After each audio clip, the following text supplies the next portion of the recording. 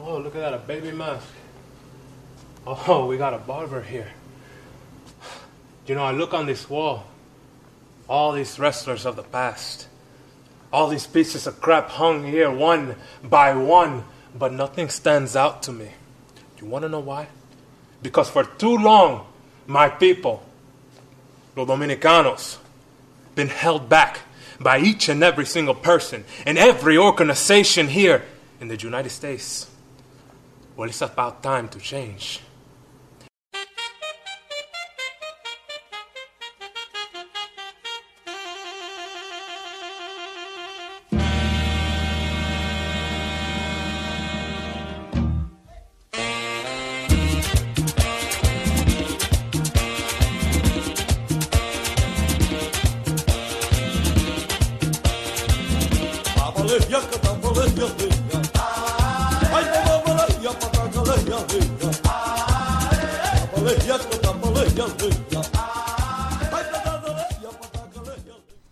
Okay, this is episode number 4 of the Crowd Interference Podcast. I am DEO, your host. You probably know that at this point.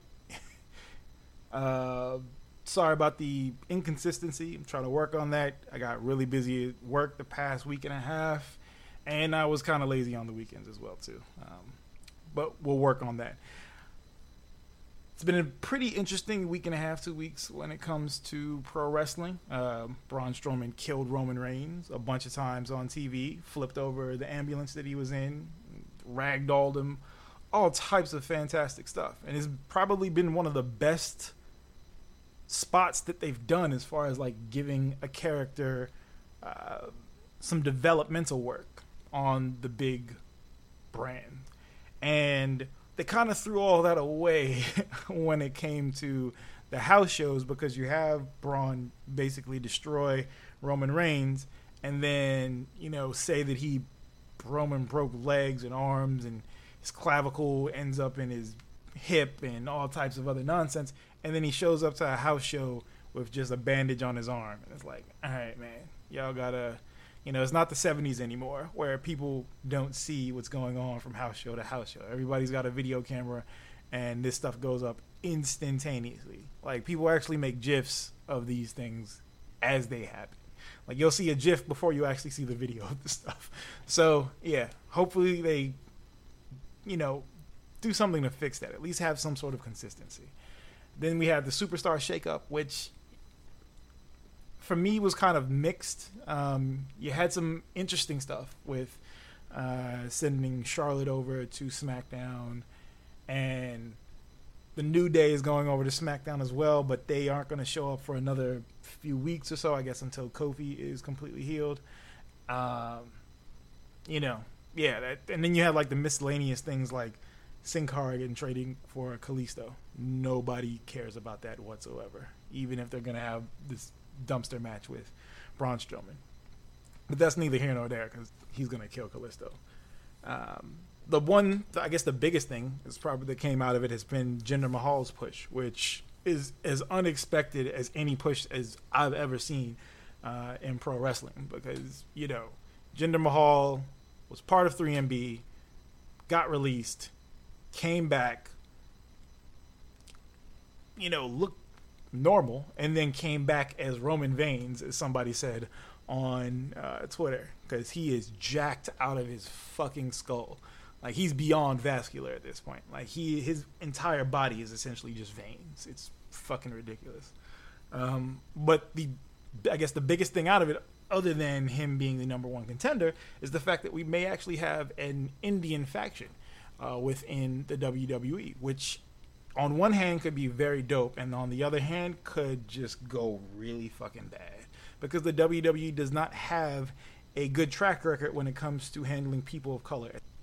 The faction as it is now looks like it is Jinder Mahal with the Bollywood boys, who apparently are now going by the Singh brothers, as well as one of the NXT super developmental NXT Indian signees that they had from a few years back. So that could be really interesting.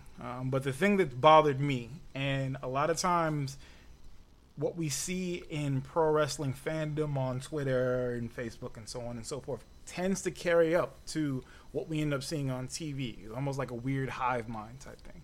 And a bunch of podcasts and people on Twitter immediately said, oh, well, if there's going to be an Indian faction, then that means that they're going to have Arya Davari and Mustafa Ali. Well, no, because those two people aren't Indian. Mustafa Ali is of Pakistani descent and Arya Davari is of Iranian descent. Three very different cultures, similar area of the world, but y'all gotta, please touch up on your geography before you start saying things of that nature. It kind of goes with the whole, and I can't really even just say that this is pro wrestling Twitter, but this is kind of like Western culture as a whole doesn't really know too much about anything outside of the immediate vicinity of where they live. So hopefully they get past that pretty soon. But I digress. My guest that I'm going to have on today is Victor Rodriguez. That is my Dominican brother from another mother on Twitter that I've known probably like 5 or 6 years now. We first met moderating, not even moderating. This is back in the day when we were both just commenters on Bloody Elbow and then eventually became moderators. And the rest is kind of history. We touch on a bunch of different subjects until there's a little bit of a technical difficulty that we had, which we're going to end up rescheduling to get the other portion of it some other time. Maybe it'll be on this podcast. Maybe it'll be on his podcast, Bodega Superstar. And yeah, hopefully you enjoy it. It's still about an hour and some change of conversation. But yeah, here you go. We are live. I had to get a little bit of a Goldberg action in there. But yeah, so I'm here with Vic Rodriguez from Bloody Elbow and a bunch of other things on the internet and interwebs and such. How you doing, man? I am fantastic. What's up with you? Shit. Chilling, It's hot as fuck outside. I'm sitting here with a fucking black mask on like the rest of the internet to peel the shit off to get reactions and shit. So, just out here living my best life, as the young children say these days. I've always wondered if there's some sort of a guilt associated with that. Like somebody puts that on and wonders like, wow, is this really blackface? Like no one's seeing it. Right. It's like a tree falls in the forest type thing. We have seen, there have been a couple Caucasoids that have pulled that trick of being blatantly racist while wearing the black mask thing. So, well, you kind of wonder, like, look, I want to exfoliate, but I don't want to go Al Jolson. Like, what are my options? Right. But I will say this, like, if you got bad skin, I shouldn't say bad skin, but if you have skin that's very oily, aka black or Latino, give it a try. It's like $7. Listen, I know pulled blackheads and shit out of my face that I didn't know existed for like a decade almost. So yeah, I know people of all ethnicities that have horrible patchy skin. So that's not exclusive in any way. Yeah, but we just how our skin is in Some comparison. Of us, yes, some of us, because I'm gorgeous. I don't know about you, shit. I'm gorgeous as well, but I was just left in the oven a little bit longer. So, but yeah, so. Being that this is usually like a pro wrestling centric podcast, this time will probably be a little bit different around because you're not a current watcher of the WWE product and such. So, but you did used to watch, right? Yeah, I mean, I don't watch really. How should I put this? I won't sit down and watch a 3-hour episode of Raw. I'm not going to sit for any period of time in which. An hour or something like, no, I my attention span, I think at this point, due to multiple factors, won't really allow me to do it. Yeah. And, but yeah, I mean, I much like you, I grew up watching it. That's kind of why we connect so well, because there's so many similar things. And we both grew up watching things like, Kung Fu movies and reading comic books and playing video games and watching pro wrestling. And there's a certain appreciation that you have when you start off that young. Because, I've always compared it to, it's like watching a comic book come to life in some respects. Yeah. You have this self-contained set of rules and things that happen within this universe. Like, that after a certain finisher, a guy isn't supposed to get up. You know, if a guy goes up to a top rope, oh, something big's going to happen. There's expectations, there's limits, there's understandings of how things are set into place and then later on executed. And so, you know, when you grow up with that and then you see it for what it is, there's something special there. And so,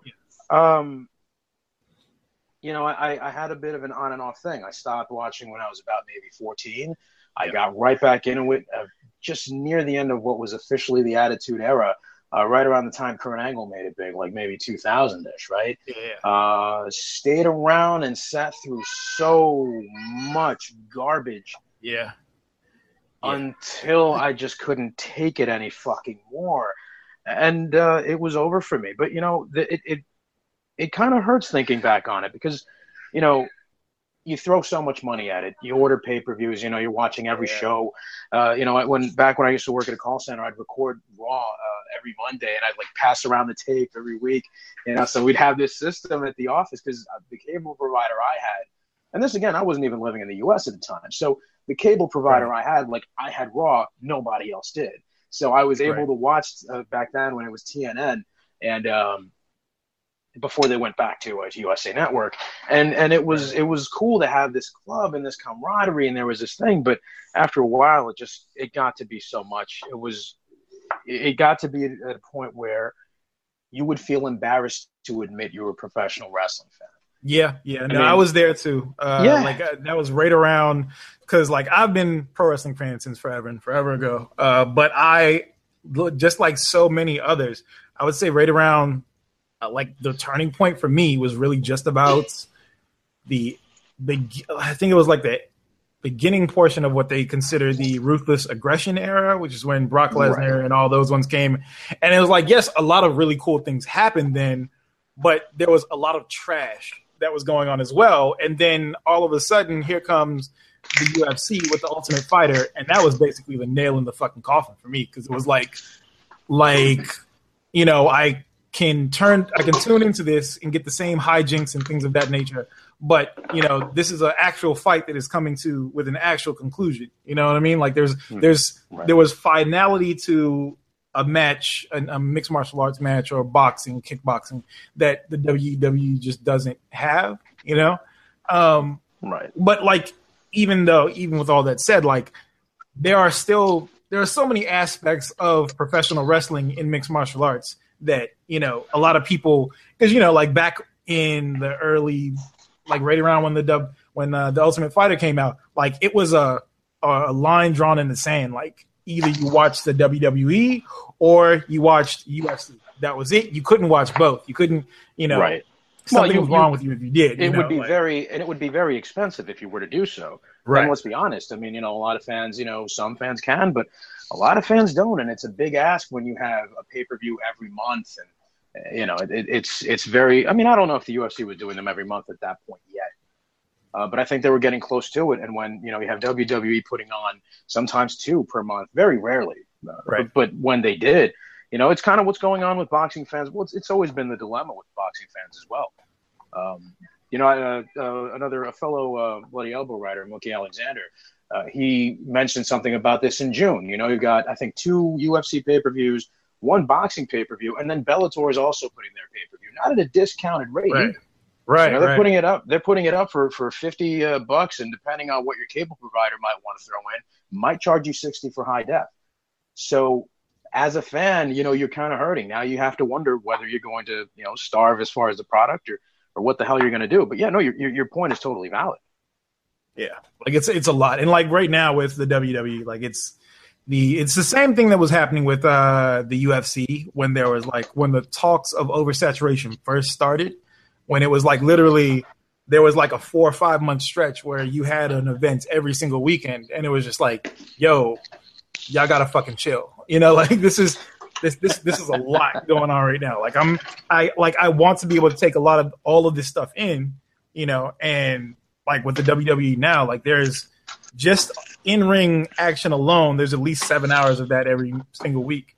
And it's like, yo, that's right. Plus that's without counting the house shows. Right, exactly. They've got the house shows. Then, you know, say you have a pay-per-view, like, so for instance, because like I didn't really watch Raw or SmackDown this week just because it was just like this is too. I had a hangover, a wrestling hangover from WrestleMania because so you had on Saturday you had 2 hours of NXT, and then on Sunday you had 7 hours and change of WrestleMania from start to finish, and it's like, bro, this is like I can sit down and watch a lot of stuff. Like I can sit and binge watch through, the Great British Baking Show on Netflix for 7 hours, but that's just because it's my niche. But sitting there, trying to sit there through WrestleMania the entire time was like, yeah, this is painful. This is actually getting painful to watch. And I know the people that were in the arena, it was just it was ridiculous. But yeah, it was so for me this week, with all this stuff, and then how we've got so many different, I don't think you know about this, but so there's so many different streaming services now to get independent wrestling and so on and so forth. It's so if you watch the WWE stuff and then you also go and watch all these other things, our old compadre Brent Brickhouse, he works for FloSlam now, I believe. Yes. Excellent work they're doing there, by the way. They're doing not just with the pro wrestling, but just all the grappling and everything, all the documentary pieces. They're doing excellent stuff there. Yeah. So it's you've got all of that, and it's yo, this is a lot this is a lot of content to try to take in. And if I stopped watching WWE, I'd be fine because I have all this other stuff that I could watch as well. And as you and I have talked about before,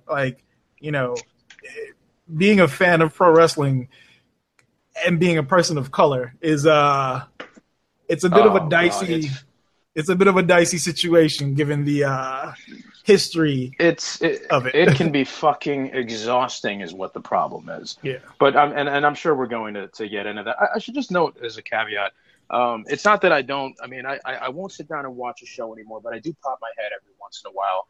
I'll check cage side seats every other week. I'll still keep up in some way because, again, I love professional wrestling for what it is. I love the art of professional wrestling. I love what these guys do, and I respect it so much. But at the same time, I can't bring myself to do it. Not only that, I'm at a point now where, and especially when you're in a position where you're actually working in some capacity in an industry like MMA, and things happen so fast and so frequently that I don't have a choice. This is I don't know how some other guys do it, where they follow the full NFL schedule and the NBA schedule.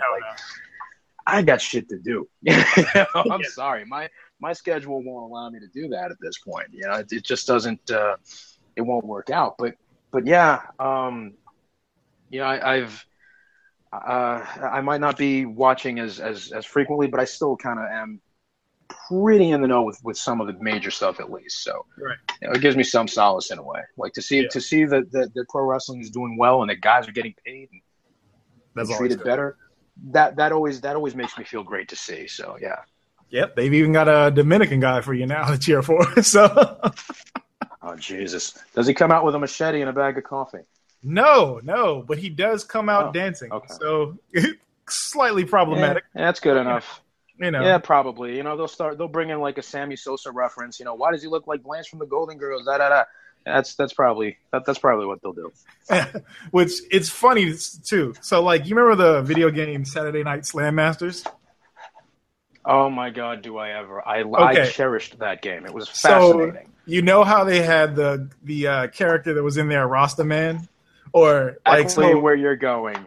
Yeah. Yes. So if you look at No Way Jose and you look at Rasta Man, who in the U.S. version is from Jamaica, but in the Japanese version he's from the Dominican Republic. So it's and I wonder how they got that. In a weird way, it's kind of comforting because it's okay, finally the Japanese don't just see us as baseball players, but then on the other hand, it's wait, they see us as monkey people, and where did they get this exactly? I don't know if there's some sort of complicated thing with how Japanese people historically have had depictions of blackness in a very, very problematic light.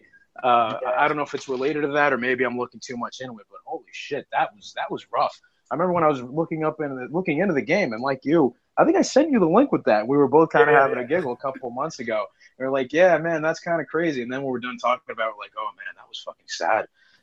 Yeah, yeah, it was bad. Like, it's like instead of it being like like over here, like racism is like a systematic thing. Like from what I experienced, It can be over there in different respects, but yes, right, yeah, like over there, like it's more of a, on the whole, what I experience is more of like a naiveness that they have. Like they're like it's racist, but to them it's just like. It's not a big. It's not like it's being done maliciously. I guess you'd say like how it would be here. But I don't know. I mean, we have a lot of that passive stuff here too. Lowered expectations and such, and true. And we've discussed these things as well at length. So I mean, I don't know if I think it's the matter of them having a different historical context for things is really that's probably the biggest factor there at play. So. Indeed. But so, and like in the past few years, so we've seen a lot of crossover within MMA and the WWE. Most recently, the big thing was Mauro Ranallo becoming a commentator for the WWE, and it looks very much like he is no longer going to be a commentator for the WWE. Yeah, they had a great thing, and they just had to fuck that up, didn't they? Yeah, I've never seen so much support for one. Not even maybe Jim Ross. Yeah. I don't think I've seen anything touch this sort of excitement of like, man, I'm glad this guy's here, and please don't leave. Like I don't. And I understand there's apparently some sort of backstage problem, perhaps with Bradshaw being involved and some other things. I don't feel. I'm not necessarily qualified to dip my spoon into that just yet, but if that stuff is true, I don't know what to tell you anymore, man. That's just a goddamn shame. It's been an interesting thing to navigate because, like, on one hand, you have the people that are very much in the old school camp of, oh well, if you can't deal with ribbing, then you shouldn't be in the business. And I was like, well, it's not 1972 anymore, like it's not. There's, just listening, like seeing some of the stories and shit that they had, it's like, look, I don't give a fuck who you are. If you touch my food, you touch my money, or you touch my belongings, somebody's catching hands. Point blank, period. Like I'm not going to sit there and like have, if somebody steals my passport, like somebody's got to fucking go. So like, man, you had shit, like, stuff like that, and like of course, even with Mara, like there's the infamous video on YouTube when Crow Cop and Boss Rutan and all of them pranked Mauro Ranallo back in the day, and like you could see that motherfucker was shook to death like when that happened. But it was like, enough about that. Well, but let me expand on that point briefly if I could. There's something about that needs to be noted. You said very aptly that it's not 1972 anymore. It's not 1972 backstage in the locker room, and it sure as fuck isn't 1972 out in the real world. Okay, mental illness, especially in the case of Mauro Ranallo, who's been very well documented in his situation and who's struggling every day just to get out of bed, who's trying to motivate other people and let people know, hey, listen, I'm struggling, but I'm not done. You can make a life even in these circumstances. When you got a guy like that and you're harassing him and bullying him, which again, if that's the case, I don't want to say you got to turn here. But if that really is what's going on, man, I mean, shit, man, you've got yourself a bigger series of problems. You have to evolve. You can't just let that take place. And, it's funny because you mentioned the situation where they kind of gave Mauro the little initiation. Now, for those who aren't familiar with this, now Mauro was a commentator for Pride Fighting Championships in Japan. He'd just gotten the call after his Boss Rutan had been doing commentary over there. The previous announcer, companion of Boss, had left. And Boss said, well, listen, I called an event in LA with this guy. He's really good. Maybe you should give him a call. They bring Mauro over. They start messing with him. And it's a great, just look up Mauro Ranallo prank. I think it's the only prank video out there. Yeah. Then heavyweight contender at the time, Mirko Crow Cop, basically starts, who was former Croatian military. Right. Basically, they've come to some sort of agreement where they're like, well, Mauro, you're going to interview this guy. You got to get certain answers out of him. And when they go to him, the guy says, yeah, I remember you. You were that commentator from that other event. You were talking shit about me. Right. And Morrow's like, well, no, this is my first time commentating. I have not done commentary before, and I'd never disrespect you like that. And they have this back and forth. And when the cameras, when Morrow leaves, the camera goes back to Mirko, and Mirko's, he's giggling. It's all a goof. And they, in the end, he kind of intimidates him a little, but Morrow kind of gets out of it. But you see, he's breathing heavy. He's not handling this all too well. And after that, people kind of figured, okay, let's not push too far because he has legitimate problems. Right. If they haven't learned that this is of all targets, of all people, this is where you're gonna. I just don't get it. Right. Because it's not like he had it in his back pocket. People have known for years that Morrow has had this because he's been very open and candid about this for great reason. And I think he's done amazing work because you see it on his timeline. People that are facing different situations or sometimes similar circumstances. So, it's really maddening to see that take place. And Bas Rutten, by the way, his friend of 20 plus years now. Yep. Actually he offered to kick Bradshaw's ass. Right. He's not. I should know. Rutten is 50 something years old at this point. He's not going out there offering to beat people up willy nilly. The fact you brought that out of him, that says something. Yes, something very major. And just one last thing.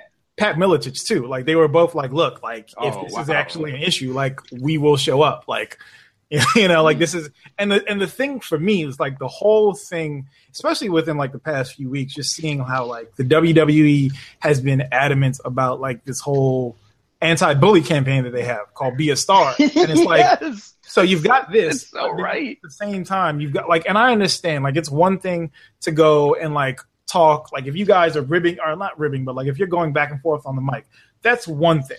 But like, if you are actively doing things backstage to make someone's life a living hell, that's not cool. And like for everything that we know, that's for everything that we know about like how Vince McMahon and company work, this is part of, this is their thing. Like this is how they get their kicks. And it's like, you probably want to not do that shit anymore, like it's 2017. Well, you think, and you've got this whole campaign of anti-bullying, but you're bullying. It's like, let me tell you this. One last note on Bas Rutten. Here's a guy, by the way, who, and this was back in maybe the early aughts, he had already retired from fighting. They were at a charity event, and Brian Urlacher, former NFL monster, was there at the event. I don't remember if Rutten walked past Urlacher or something, either stepped on his foot or brushed his arm or spilled a drink or whatever, and Urlacher gets in his face. You got a problem, buddy? And the dude's like, hey, no, man, I'm okay. Listen, let me, like he tried to either make the situation right. He was very apologetic about it because he really is that kind of guy. And Urlacher looks at him. He says, you want to step outside? Bas Rutten, this 6-foot Dutch man with the goofiest face ever, looks at him and smiles and says, yes, I do. So they start walking out, and security sees the shuffle, okay? And they start, they pull Brian aside, like, Brian, what happened? And like, nah, this guy here. Security had to talk him down, be like, guy, you don't want to go outside with him. Yeah, this will not end the way that you think it is. That's the guy who's out there. And, I mean, oh, God, as tough as Bradshaw is, Jesus. I don't. You don't want that. It'd be like we've seen how Bradshaw, his level of fighting back in the day when they had the Brawl for All thing where they actually had pro wrestlers boxing, which was one of the dumbest fucking things to do. Like, they made this whole tournament to get Dr. Death over, and he gets knocked out first round, and then Bradshaw, he got fucking slept too, and then Bart Gunn, who ended up winning the tournament, fought Butterbean and got just wrecked. Like, right, and it was a receipt for Gunn because he was the one who knocked out Steve Williams. But then again, why did you have to make it a shoot? Right. You could have had works the whole way. I mean, the guys that were in there, Savio Vega was beat up for months after that shit. Yeah. And he's the only one of the few guys who went out on record and said, like, yeah, that we're not doing that again. Yeah. There was no reason for this. It was absurd. It was absurd. And it went on for months. It happened. Yeah. It's one of those things just does not make any sense. Yeah, I guess. But, yeah, so you know, but other than that, like there are other ties between mixed martial arts and, you know, like people, like whether it's people's promos that they cut or, you know, just the way that things are promoted, period. Like these are, you know, you don't have MMA if you don't have professional wrestling. Like you don't have certain aspects of boxing if you don't have professional. You know, like it's one of those things that's like been around for fucking forever. Right. But and like, you know, you have all of these, you know, Conor McGregor is fruit of Ric Flair's tree as far as, you know, talking goes and how he carries himself and such. And you know, even just with like with Daniel Cormier recently, with his, you know, quote unquote heel turn that he had, which, you know, he is an avid, you know, WWE. Like he was at WrestleMania last year.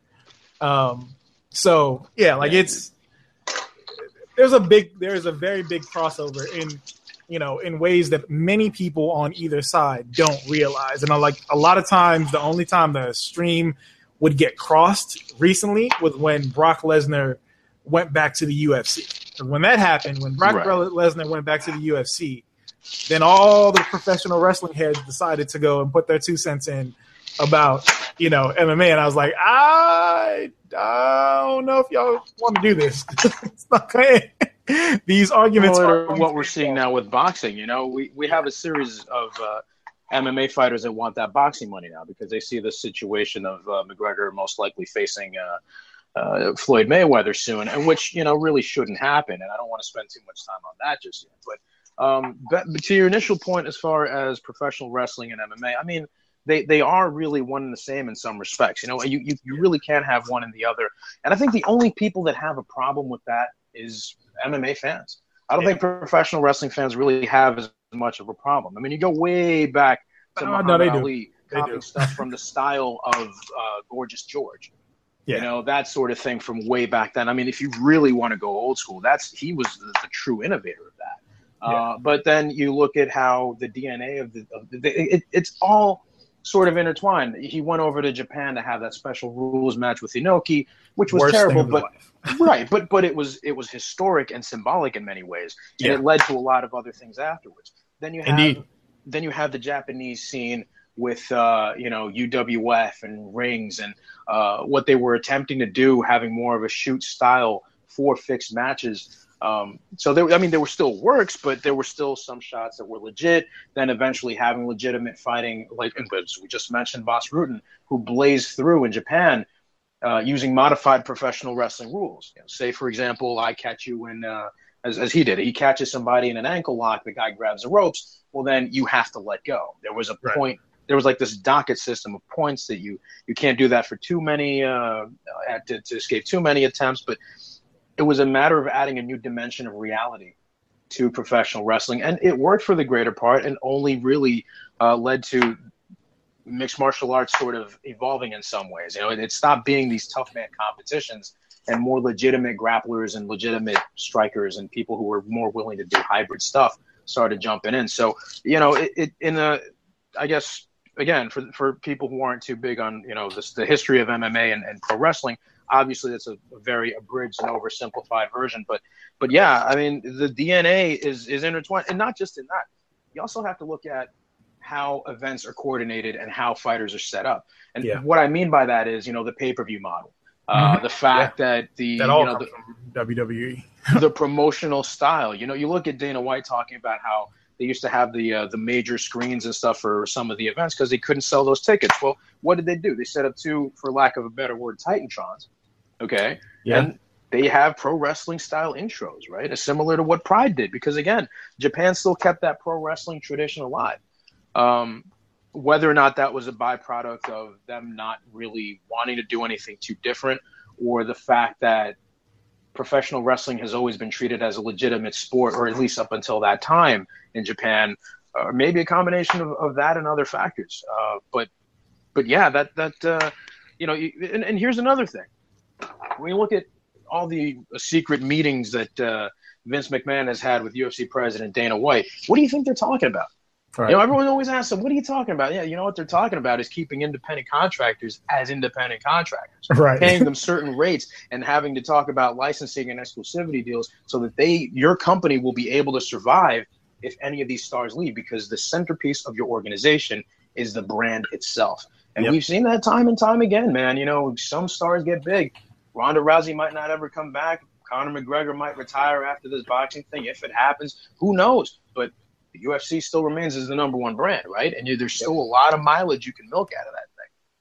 Yep. And the same thing with the WWE. Like, I know a lot of people complain that the WWE is the star, you know, above everything else. But it's like, look, that's if the WWE was not the star of its own promotion, like, it would not exist today. If it wasn't, like, you know, there's so many changing parts that, as a matter of necessity, it kind of has to be. Yeah. So I'm curious, of the crop in the UFC right now, fighters, who do you think could make the crossover to WWE? Like, you know, there's been, like, the biggest talk has been over the past few years was, of course, Ronda Rousey, because, you know, she made an appearance at WrestleMania a few years back. That was like a big, you know, media phenomenal thing and whatnot. But, like, me being, you know, knowing how she is within mixed martial arts and how she reacts to how people treat her, and with what we see currently, you know, with the whole Morrow situation, I don't think that she would do well within. You know what, man? Listen, she can be really good at tuning out a lot of that negativity as well. And if we can make, you know, I remember when Brock Lesnar left the UFC to go back to professional wrestling. I remember the time prior to that, I was like, there's no way he goes back to Vince. I mean, come on. The schedule and the time and the road and the grueling pace. And then you realize what kind of sweetheart deal he got. And you go, well, okay, shit, they're willing to accommodate and make certain concessions for this guy. Why wouldn't they do that for someone who can make you as much money as Ronda Rousey? I don't know. You never know, man. I mean, there's got to be some ways that you can make. I mean, put her on like a 6-month schedule, certain special appearances here and there. Well, no, for me, it's more. It has less to do with like the schedule and things like that. Like, we've just so, you know, how we've seen how, you know, she reacted to when Paige Van Zandt like congratulated Misha Tate or something like that backstage, and Ronda Rousey flew off on her, and it's like that kind of stuff backstage, with, you know, with the culture that they have at the WWE and just in pro wrestling in general. I don't see her, you know, I don't think that is like the most, you know, like I do like say, like, for instance, for me, like Paige Van Zandt could definitely see her working in the WWE on many different things. Like, she could either be in-ring talent. I could even see her being one of the backstage people, because she's a good talker. She could probably be like a valet or something, or, you know, keep her in some sort of situation where she doesn't have to do as much of the physical stuff, but still do just enough of it to you know, showcase her athleticism and stuff, and bank on that, because that's what got her in the door. But also more use that personality and that shine. So, you know, as green as she may be, whenever the time comes, you know, you can hide those flaws rather well, which would, you know, kind of like a Paul Heyman move. That's kind of what you would do. Yeah. I'm trying to think who else would that they have in the UFC right now that would be, you know, like the obvious answer. Of course, one would be Conor McGregor, but that's, well, I mean, I'd go further. I'd say Josh Barnett. Well, Josh Barnett is actually over in TNA right now. Oh no! Right. Really? Or as they call it now, they are now rebranded as Impact. I think it's just Impact. With the stupid fucking owl, it's terrible. I'm sorry, you can't take that Dixie Carter stink off of that. I can't. And listen, you know what? I want to go back to this, because we didn't really finish getting into this, but that's another thing about that era. You at least at first had TNA. You know, I remember when they had the DirecTV thing. They were on every Wednesday and stuff like that. And, you know, Rhino was champ, and then Jeff Jarrett got the belt right before they moved to TNN Spike, whatever the hell it was, right? So they did rather well, and people had this expectation. A lot of people were pulling for them to succeed. They had some great talent. They had the X Division, Samoa Joe.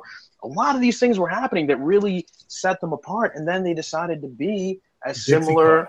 They wanted to be as similar to WWE as possible, and that just kept throwing more money and more money. They bring in Kevin Nash, and he's gloating about how they're pissing off internet fans and all this other stuff with the unfunny antics. And Bob Backlund's chastising Alex Shelley while his tag team partner, I don't even remember his name right now at the time, jumped out of the no, it was Chris Sabin. Alex Shelley, I think, had the belt, or was it Sabin? Sabin had the belt, the X Division belt at the time, jumps out of a tree and startles Backlund, who chases him off like a Benny Hill sketch. And I sit there and go, what the fuck is this exactly? Right.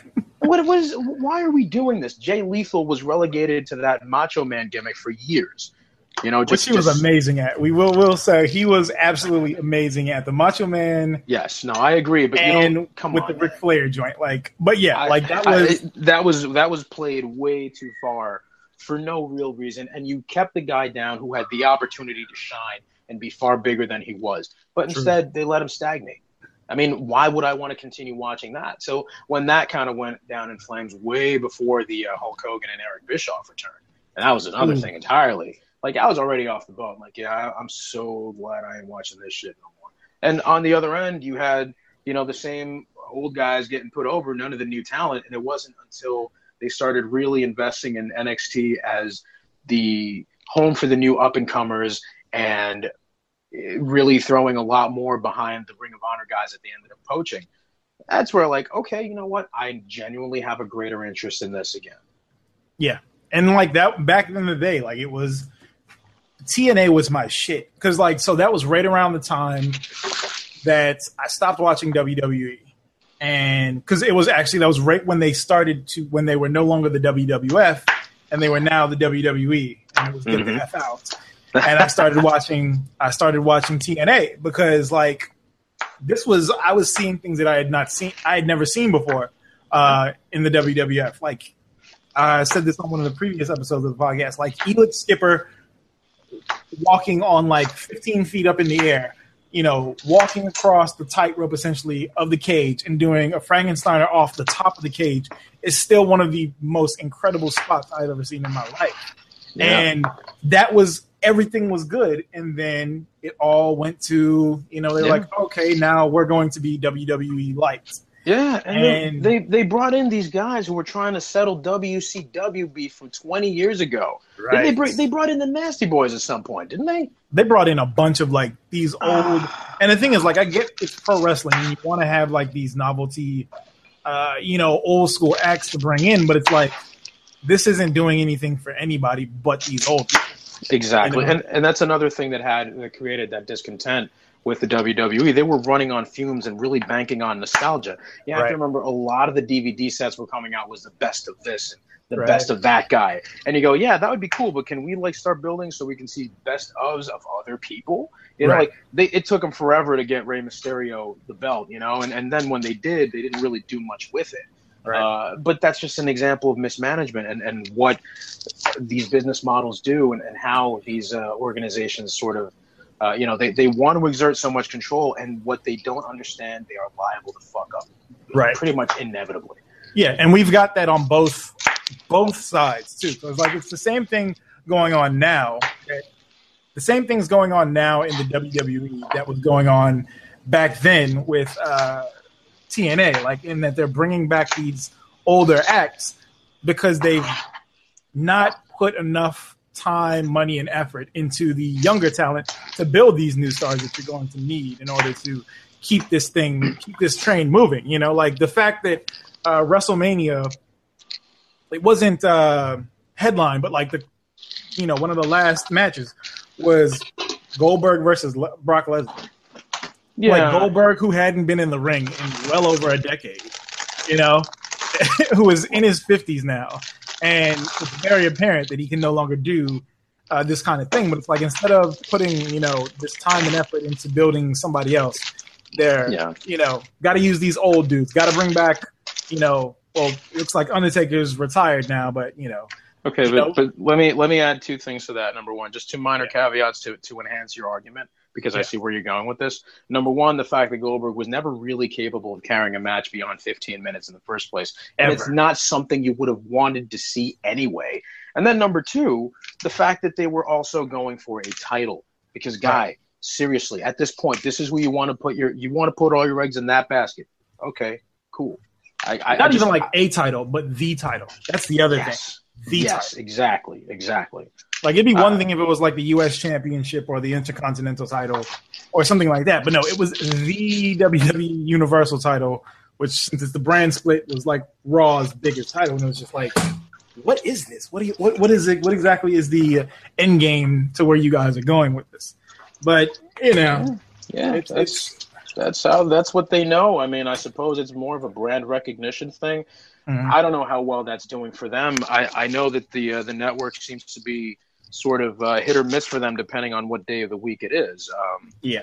That's another thing entirely, and I wonder really how that's going to affect how that's been affecting these fighters. I mean, I remember when CM Punk had left, and he had already signed with the UFC at the time, and I guess he either waited for the statute of limitations to pass up for some things, or I don't know. It was the infamous interview he had with Colt Cabana. I'm sure you remember that quite well. Yeah. And he mentioned something very salient at the time. He said, with this new thing with the network, all right, cool, it's good for the fans. He says, well, we used to get pay-per-view points, but we no longer do pay-per-views, at least not, in the strict sense of what it used to be. So how are we doing that? Someone's going to get back to him. Right. And no one ever did. Like he's still wondering, and he was champion for a while. So, they still have some things to sort out. And, and I know a lot of MMA fans are wishing that the UFC did something similar. I mean, they already have an online subscription service for it's relegated for some of the minor international events, so as not to conflict with TV scheduling, and also to get some more of the lesser-known talent, some exposure. It also serves as getting their prelims on, too, so it gives fans more action to watch. But they're not really they're not about that life when it comes to just giving the events, raising it to say maybe $20 and giving you the pay-per-views as well.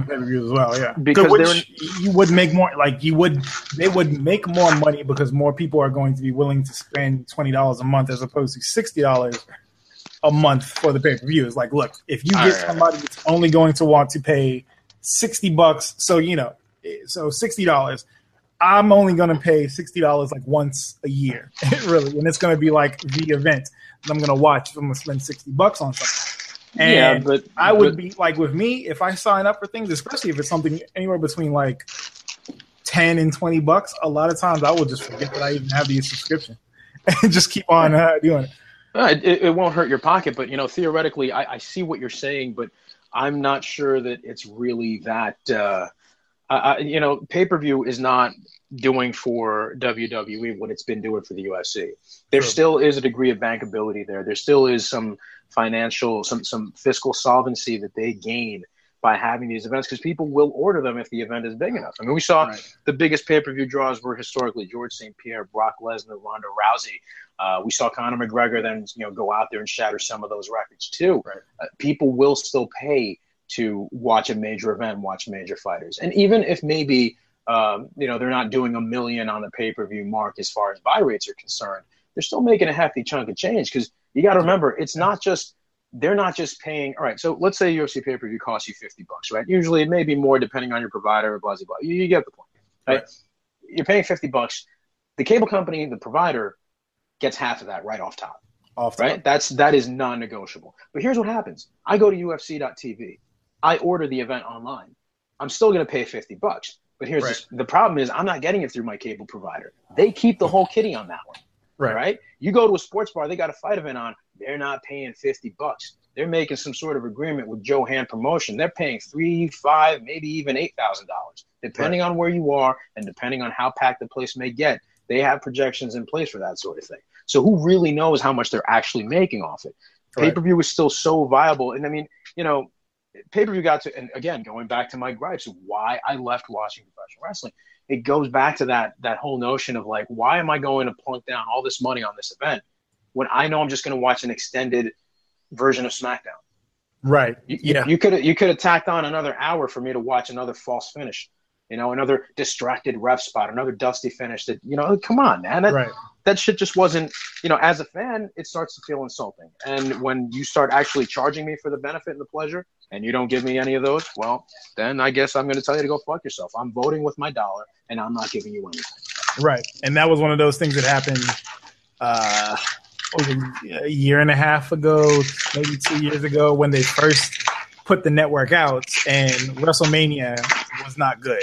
And like, so it was a combination of WrestleMania not being good and the guy at the time, Daniel Bryan, not being the person, didn't win when everybody wanted him to during Royal Rumble. Oh, God, and like very quickly the internet was like, look, so this little network, yeah, we'll cancel this shit because we're not about this old fuck shit. But yeah, it's one of those things. And of course with WMEIMG, they wouldn't go to the subscription thing anyway because like you said, since there's so much more to pay-per-view than what we know right off the bat. But like, yeah, they've got bills to pay now. Like, yeah, well, it's not just the fact. It's not just the fact that they've got these bills to pay, but I mean, and for those who aren't who don't really follow MMA, WME, IMG, William Morris Agency, whatever name you choose to call them, they're the biggest talent agency in the world. Right. They've purchased the UFC for $4 billion last year, and the problem is that they had a loan that was, by the way, brokered by Goldman Sachs in some strange turn of events. Yep. And now they've got a set of deadlines of how much money they have to pay as far as interest and capital are concerned. So every couple of months, they've got to really, or I think it's let's just say every couple of months. So they got to fork over a substantial amount of money. They are under the gun to maximize their profits and minimize their costs. Now, I think another caveat that should be noted here is that when it comes to how the UFC does business, they don't have the traditional concessions that a lot of other sports have. Right. Say the NFL. The NFL is king in this country. We call baseball America's pastime, but we've known for years that's just so it's more of an honorary title at this point, right? Right. Yeah. It's the $1 million belt. So you have this you have this system in place in which people will be willing to throw so much money. By that I mean the networks, right? They're making money through TV deals that they have through NBC, CBS, ESPN, ABC as one entity. Right. They'll put on games on Fox. They have their own network. And not only that, but you have cities and commissions that are willing to grant them so many tax exemptions. There's so much money being moved around in these places because of the popularity of the sport. The UFC doesn't have that kind of support. And they have to cover their own overhead and their own production costs.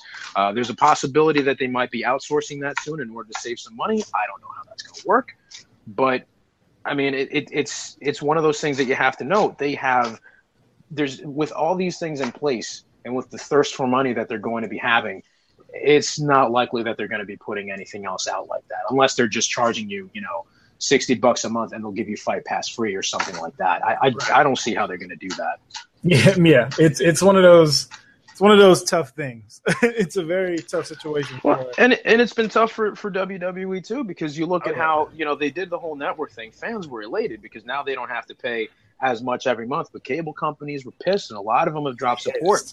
Yeah. A lot of them have really backed out, like, as if it were some personal matter, like, oh, you're going to do that to us. Well, in that case, and it just is what it is. You're not going to have that infrastructure, but WWE is more, as a publicly traded company too, which probably grants another level of pressures to it, but they were more able to withstand that damage and take that hit than UFC would ever be right now. So because and in that, because like the WWE or WWF, that's a lot of people will still call it, this is a not just multi-decade, but multi-generational entity that is part of the American conscious. Like it's, like you always had these larger than life figures in the 80s. You had 70s and 80s, you had the Hulk Hogan's, and back in the 80s, of course, when you had the whole rock and wrestling thing,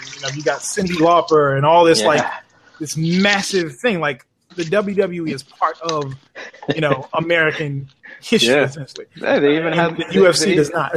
They had Liberace on when people still thought he liked women, which is it made no sense. They had Mr. T, they had Captain Lou with Cyndi Lauper doing music videos.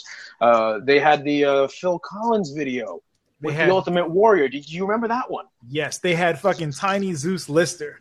Oh, God, yes.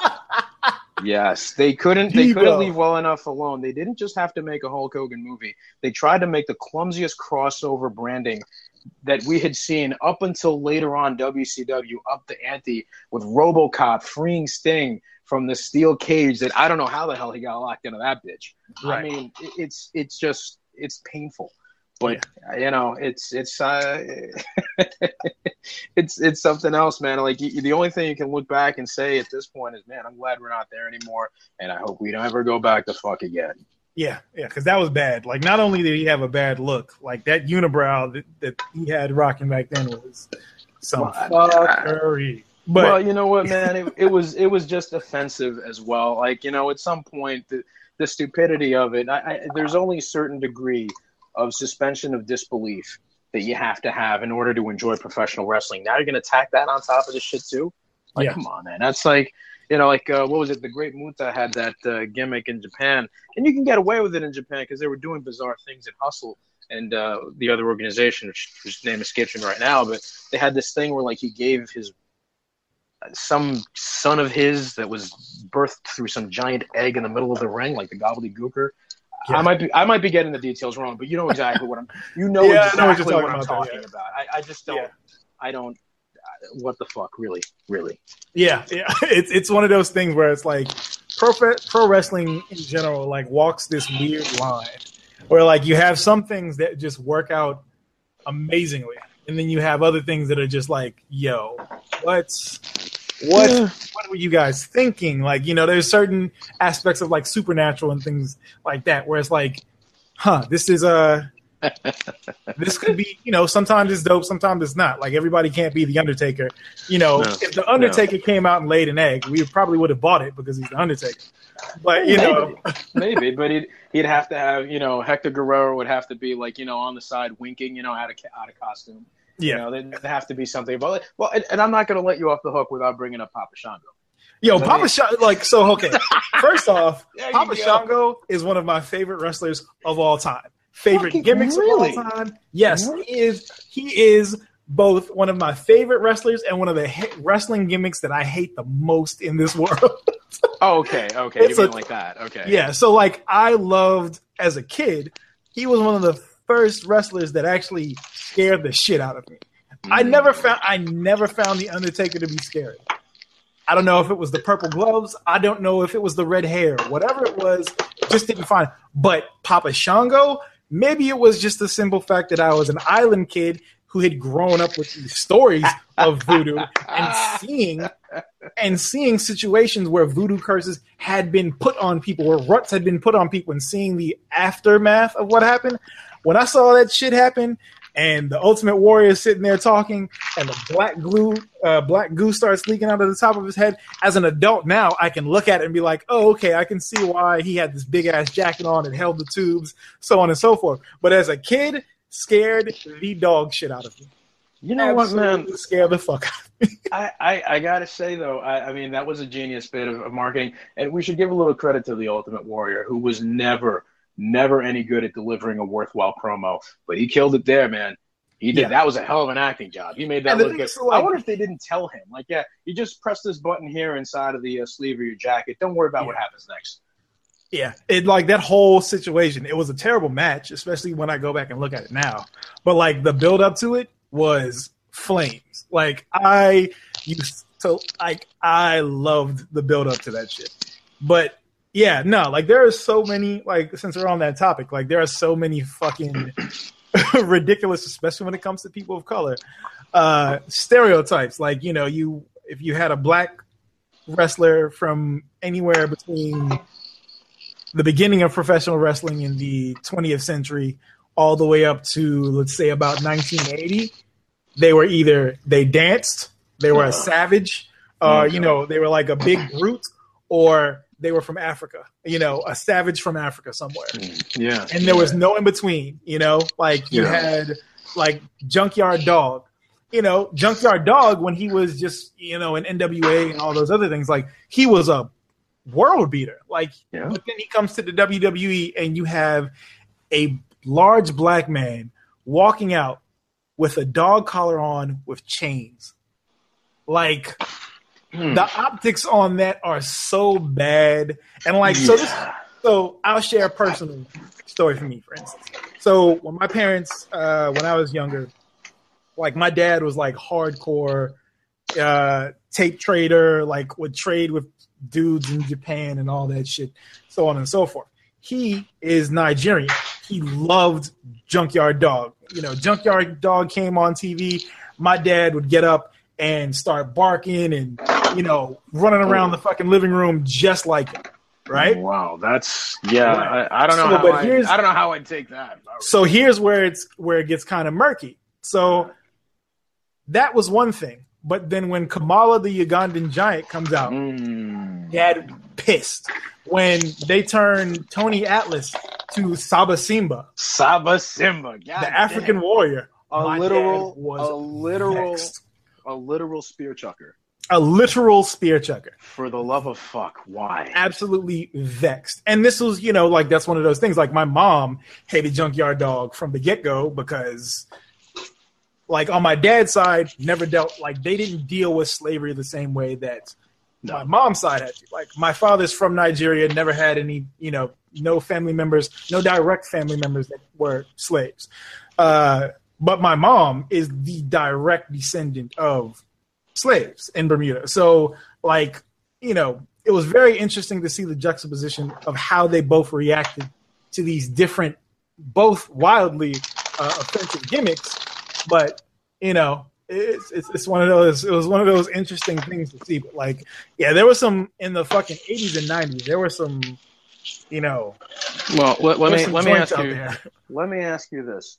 How did you feel growing up when you saw Slickster on the screen? So when Slick was on the screen, I didn't.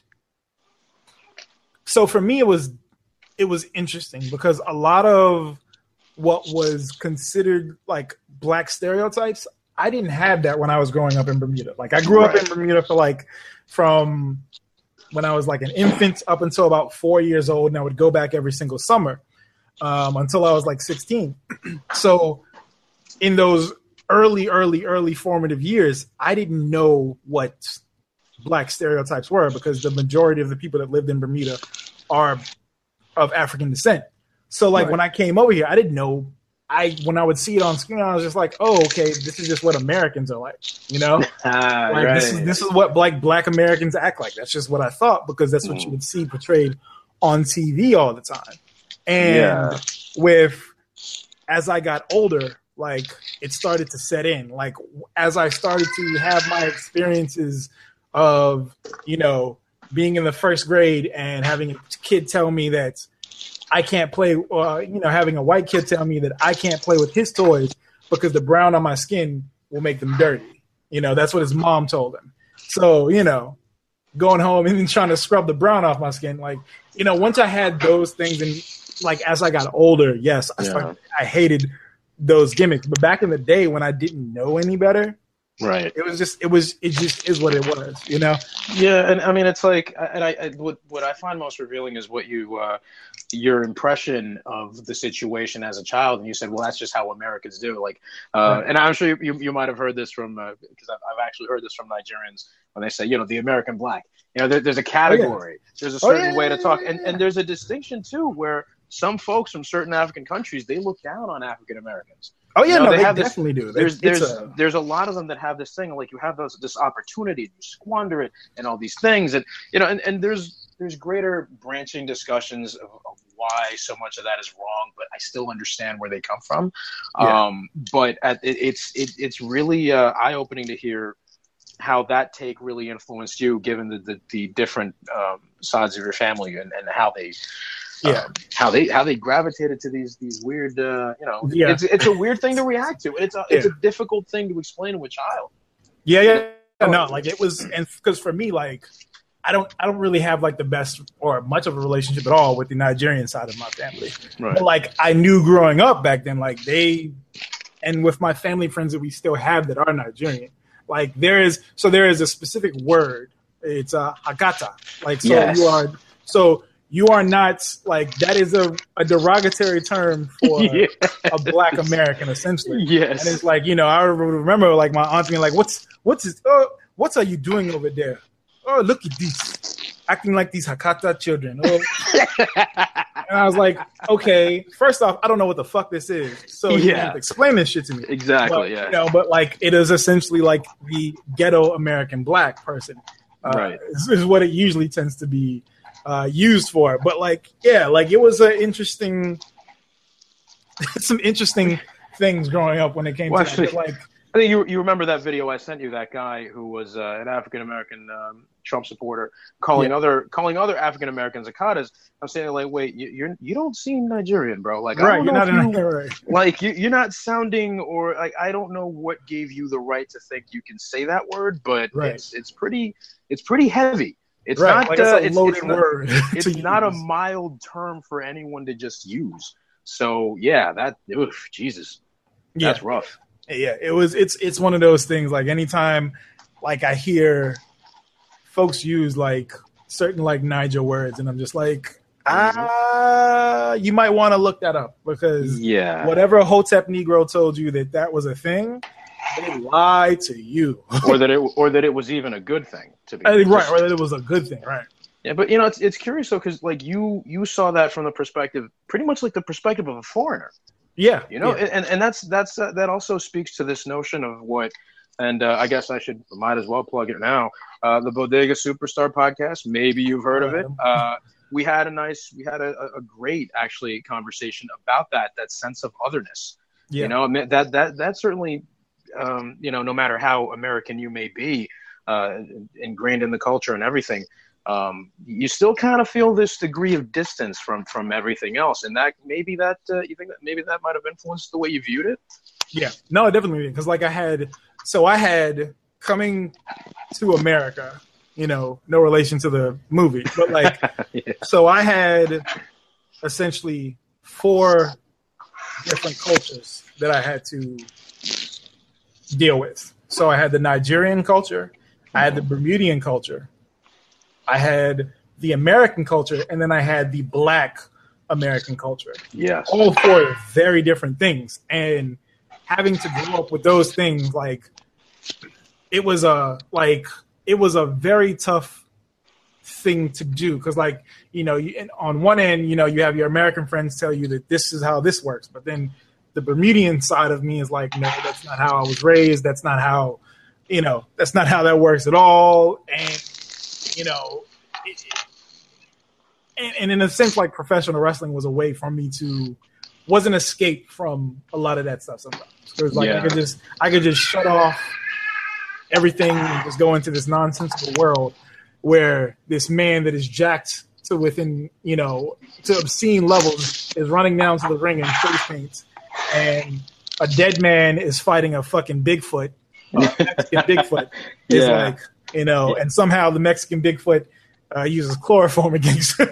It's like, I can escape and go back and you're not asking yourself why this broke Argentinian basketball player has a bodysuit with fake hair on it in the middle of the Caesar's Palace courtyard, and you don't really, it doesn't really seem to there's less questions that are asked at that point, because you have this cool little fantasy to escape. And you know what, it's pretty much the same for me. It happened with video games and kung fu films and pro wrestling, much like you. So, and yeah, that's just something that you use as a coping mechanism for a lot of shit. And it's weird because you don't realize it at the time when it's happening. But it's such an American, uniquely American thing.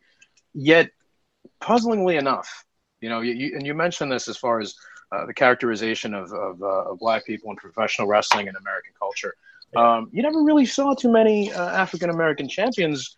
It's definitely not within like the massive televised era. No, you didn't. Like, you did not have, so in non-televised things, like the simple fact that, like, or non-televised, or in the lesser brands, I guess you would say, like Ron Simmons was a champion, like one of the first Black champions and one of the bigger, but in the WWE, you didn't have a Black champion. No. And, like, of course, people will argue the semantics of whether The Rock is Black or not. And it's like, when you have people of mixed descent, that's a touchy subject. Yes, and the nuances of blackness are complicated enough. Now try adding the half Samoan thing, right? And you got a different math problem to solve, right? And not even like a black American, but if I remember correctly, Rocky Johnson is Canadian, so completely different. Fucking, there's a lot of things like, and when I would have like, I remember within like the when the whole thing became I think it was like probably about 2 years ago, when the whole argument of whether the WWE has had a black champion, they're like, oh well, what about The Rock? And almost entirely everybody that was in the conversation that's arguing this stuff was white, and it's like, okay, this is already a touchy subject, and it's a subject that many of you aren't versed in. There are nuances about this that you'll never understand. Yeah. Like when just within blackness that you have, especially within the United States, you have this whole spectrum of colorism that we have to deal with as well. And it was like, yo, y'all are saying a lot of things right now, but having somebody be, half Samoan, half black, it's not the same as saying that, okay, well, this person is Irish and this person's German. It's not the same. Like there's a lot of different things going on there. A lot of moving pieces, yeah. A lot of moving pieces and a lot of history that many of you guys don't know about. So you probably should not start throwing, your opinions that don't really have the anything to back up these opinions, other than a very cursory notion of what race or ethnicity and things of that nature are. Well, perhaps we may need to reframe the conversation by taking a different route. For example, all right, and we've talked about this personally and stuff, but right.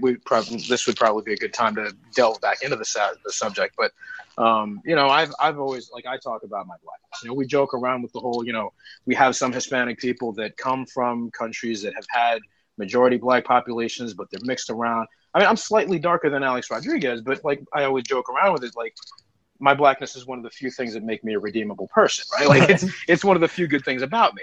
But right. And we have the whole notion, like Jesus Samiro so aptly put it, I know black. Papi, I know black. Yeah. We have so many of these Hispanic people, which irks me to no fucking end, because they will brag about their music. They will brag about their food. They'll look at the rice and the beans and the pork pieces. Look at your fucking plate and tell me that doesn't come from slave ancestry. Of course you're black. There's blackness in you, and it's not something to be ashamed of. But the point that I'm trying to get is, without getting too tied up in that, is the notion of I'm someone who would have a greater claim to join into that conversation, but the first few things I do is sit back and listen. I want to hear what other people who have actually got more of an experience in that would have to say, and then start making determinations after asking questions. Right. We don't really seem to do that very much when it comes to the matter of race in this country, so I'm not totally surprised. For better or for worse, look, some people just don't know any better. It's not a knock on anybody. It's just a matter of people want to jump in with their hot take and go off the, shoot from the hip. It's not always accurate. Yeah. No, it's especially within the past few years. It's just one of those things where it's just like, trying to explain. And I know we're kind of off of the pro wrestling subject right now. Not really.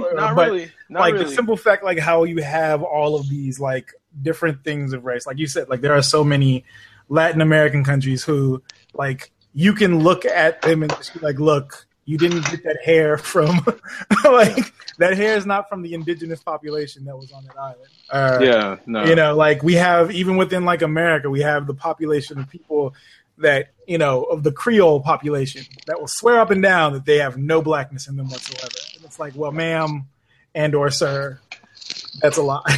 Well, listen, I'll give you this. I don't know if there's some sort of character select screen that I wasn't privy to. Right. It would have been nice to know. Yeah, no, it's yeah, it's fucking dumb. But I mean, and going back a bit, this is the point that I really wanted to get to. Jim Cornette was asked a couple weeks ago on his podcast. He got some fan mail, and I only listen to snippets of it. I don't listen to the whole. He is the whole trash thing. otherwise. But Well, you know what, man? Sometimes he makes some amazing points, and he discussed a lot of the African American wrestlers, particularly in the South. And so look, Ron Simmons was not the first champion, the first African American champion. You did have other guys that, for whatever reason, given the context of the time, were not able to be successful. You had Bobo Brazil, but you look at how he was booked. Right. And it's kind of hard to make the case that he would have ever really been a champion. His style was not great. It was good for entertainment, but he wasn't a very solid hand when it came to he was a good worker, but not a great wrestler. His technique wasn't, and a lot of the guys at the time. I mean, he made the caveat to explain it wasn't just him. There were a ton of the guys at the time who had the same problem. But then he had a guy like Junkyard Dog who had a similar situation as well. He was really great physically, but when it came to the actual work portion, he had a certain kind of personality and a certain amount of things that he wanted to get in that work in order for the match to be successful. But the interesting case that he put on was in the case of Ernie Ladd, who we said, look, Ernie made so much money working 3 different territories at once that why would it be worth it for him? It wouldn't at all. What, you're going to put the belt on him and brand him as your franchise guy? Well, what does it really net him? What's really in it for him? Like, it doesn't really mean much. But then you end up with, as you may have surmised, I'm cooking a bit here. But I think the point, and I think it was when he went back to Bobo Brazil again, and it was Junkyard Dog. Yeah. There was a promoter who he just, he flat out called him a racist. He says that guy would have never given Junkyard the strap. You never would have given Dog the strap because, no matter how much money the guy was bringing in, that's just the reality of what you faced at that time. Yeah. And in that area. So, it's sad, but it's kind of what it is. The only other black champion I can think of was when Ron Killings had the TNA title. Yeah. And that counts under the NWA, whatever you want to make of it. They did have Mark Henry did get one of the titles. It was one of those. It was when they still had like 2 big titles, but he didn't get the big title at the time. Right. But yeah. Now it's one of those tough things where it's just like, and it's not just black and Latino, but it's also Asian and Polynesian wrestlers. Yeah. Who are like. Polynesian wrestlers probably have it the worst out of anybody within pro wrestling when it comes to the gimmicks that you can get. Like, oh yeah, you had to be accountable. You had to be accountable. Period. For forever. Like, yeah, you're a banana eating. You don't know Jesus. You don't speak English. Right. I mean, the only guy who kind of caught a break there was Yokozuna. Yeah. And because for the longest time people thought he was Japanese, which was his own problematic thing. But yeah, I mean, I'm going to be honest with you. I thought he was Japanese forever. Until some other kid said, "Have you ever heard him speak Japanese?" I go, "Oh wait, yeah, but it is what it is. When you're young and impressionable, you don't know any better." Yeah. No, there were a lot of things back in the day. Like I actually thought that the the metal plate that was inside of Lex Luger's elbow actually made it stronger. So there was a bunch of stuff when it came to pro wrestling where it's like, I'm an idiot for watching this stuff, but I'm still going to watch this stuff because it's fucking hilarious. Because you have those great situations. Like you'll have like maybe a year's worth of garbage, and then you'll have like just that one segment that is just so spot on and dope that I'm just like, I forgive you. You know what, man? I wish I had that kind of patience at this point, but I just don't. And I'll tell you what does it for me, man. There was Daniel Bryan was red hot, and I think this was right around the time that WrestleMania that you mentioned that everyone was sour on. Okay, right. It was on Deadspin of all places. It was on the front page of Deadspin, and Daniel Bryan, after the segment, climbs up. It was a steel cage match. He climbs up. He sits on top of the cage. He grabs his 2 index fingers, and he starts going with the yes chant. Yes, yes. And then slowly, the whole crowd starts going with him. And they did one of those amazing panoramic shots. It's swinging from one side to the next. You see this entire arena of people, and they're just chanting with him. And there's something electric there. You know, there's this energy that you don't know what it is. You can't describe it. You can't put your finger on it. But he hit something, you know. And I think the only guy that comes close to that right now is Nakamura. Yeah. You know, when you see this guy walk out, and Lee England has his violin, and he hits that one sharp note, and it's it. And it hits it. There's something that it does to your system. He hits a frequency on the instrument that, you know, it's almost like it's designed specifically for you to hear it. And if you get it, you know. Right. And once you hear that, and I don't know what it is, he starts playing and the chants start and there's something magnetic going on. And you hear the crowd and you see them. You see the passion that these guys – and you know, I'm sitting here watching as a Laps fan. I'm sitting there thinking, God damn, I don't know what's going on there, but I wish I was that. You know, I wish I was in that. Whatever the fuck that is right now, I wish I was there. And that energy would just fucking envelop me and take me somewhere. Because I'll tell you something, when you're watching it and you see it and you hear it, I mean, I'm tearing up right now. Like what? It's insane to me. And I remember seeing him in Japan. I don't understand the weird thing he's doing with his hands and the herky-jerky motions and the faces. He is. But it doesn't matter. He's dressed like Eddie Murphy in Delirious, and I don't care. It works. It just works. It just works. Something about Nakamura that just works everywhere. And like it's like you said, like even and like when you said with Daniel Bryan, that infamous like shot of like iconic shot really, where you know he's sitting there on top of the cage, you know, just doing and the whole crowd, like I got chills when I saw that. And then same thing with Nakamura, when Nakamura, there is something that flows through the crowd, and not just like the crowd there, but the crowd at home as well. That like it's, you know, the fact that we can sing, and there's no words in the song, but we can sing his song, in its entirety for the entirety of his match. No problem. You know, and I know like right now is one of those. We're in the era of any reaction is a good reaction for Vince McMahon, but it's like to get a reaction like that. Like there are only so many people that can get those kinds of reactions. Daniel Bryan's been one of them. Yes. Nakamura's another one. And when the Hardys showed up the other day, like the pop that they got was people that were inside of the arena when it happened said that you could feel the arena shake. And there was like 70,000 people in there. So it was. Yeah, but I don't know about. That was more a nostalgia thing than it was. Yeah, I don't want to moment, but I don't want to take away from that. But like the whole thing is like, okay, that was a pop of like, man, we're happy to see you guys. Welcome home. You know, you deserve to be in the big show again. But this is a sustained thing. This is happening every time. Every time this guy walks out. When he comes out and there's a vibe. So yeah, that was the technical difficulty that I told you about. We're definitely going to come back and talk about that again because we were getting into a conversation that probably would have gone on for another hour and a half.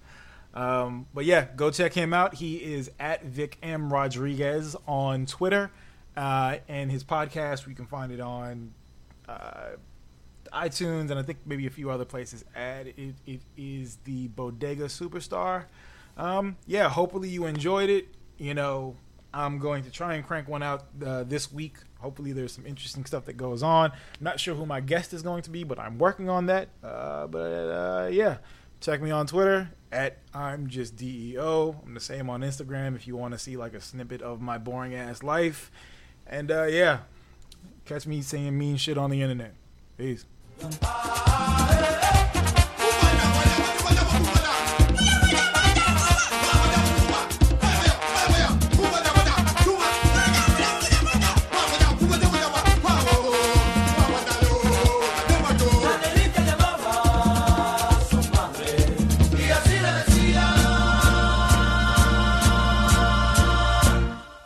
You're looking at the future.